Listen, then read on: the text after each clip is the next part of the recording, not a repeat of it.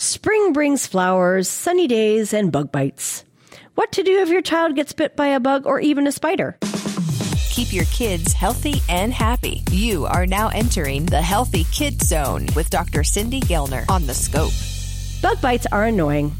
We all get them, and my husband likes to point out that it's only the female mosquitoes that do the biting.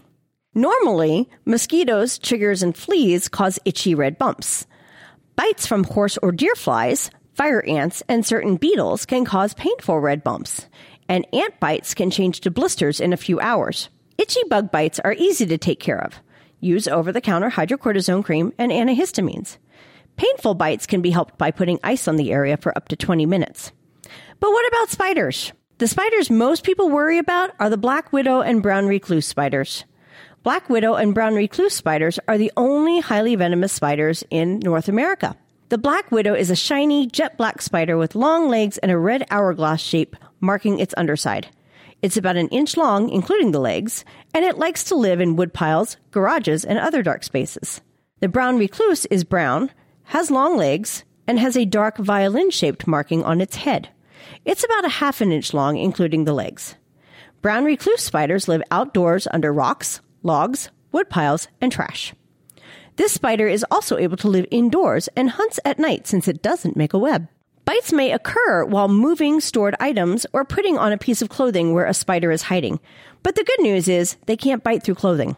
Black widow bites cause immediate local pain and swelling. You'll have muscle cramps that may also occur for 6 to 24 hours. Brown recluse spider bites will cause local pain and a blister formation in 4 to 8 hours. The damage is so bad that it may require skin grafts, but bites from these spiders rarely cause death. For both spiders, you want to immediately wash the bite with soap and water and put an ice cube on the bite to slow the spread of the venom. Then take your child to the closest children's hospital emergency room. What if you don't know what kind of spider your child was bit by? Many spiders, like garden spiders, can cause local but not harmful reactions. These bites are painful and swollen for 1 to 2 days, much like a bee sting. In fact, spiders are responsible for many unexplained tender bites that occur on our children at night. Again, wash the area with soap and water, put a cold pack on the bite for about 20 minutes, and that will help reduce the pain and swelling. Bug bites will happen, but knowing what to do right away, what a normal bite reaction looks like, and when it's time to be seen can help reduce your stress a lot. Have a question about a medical procedure? Want to learn more about a health condition? With over 2,000 interviews with our physicians and specialists, there's a pretty good chance you'll find what you want to know.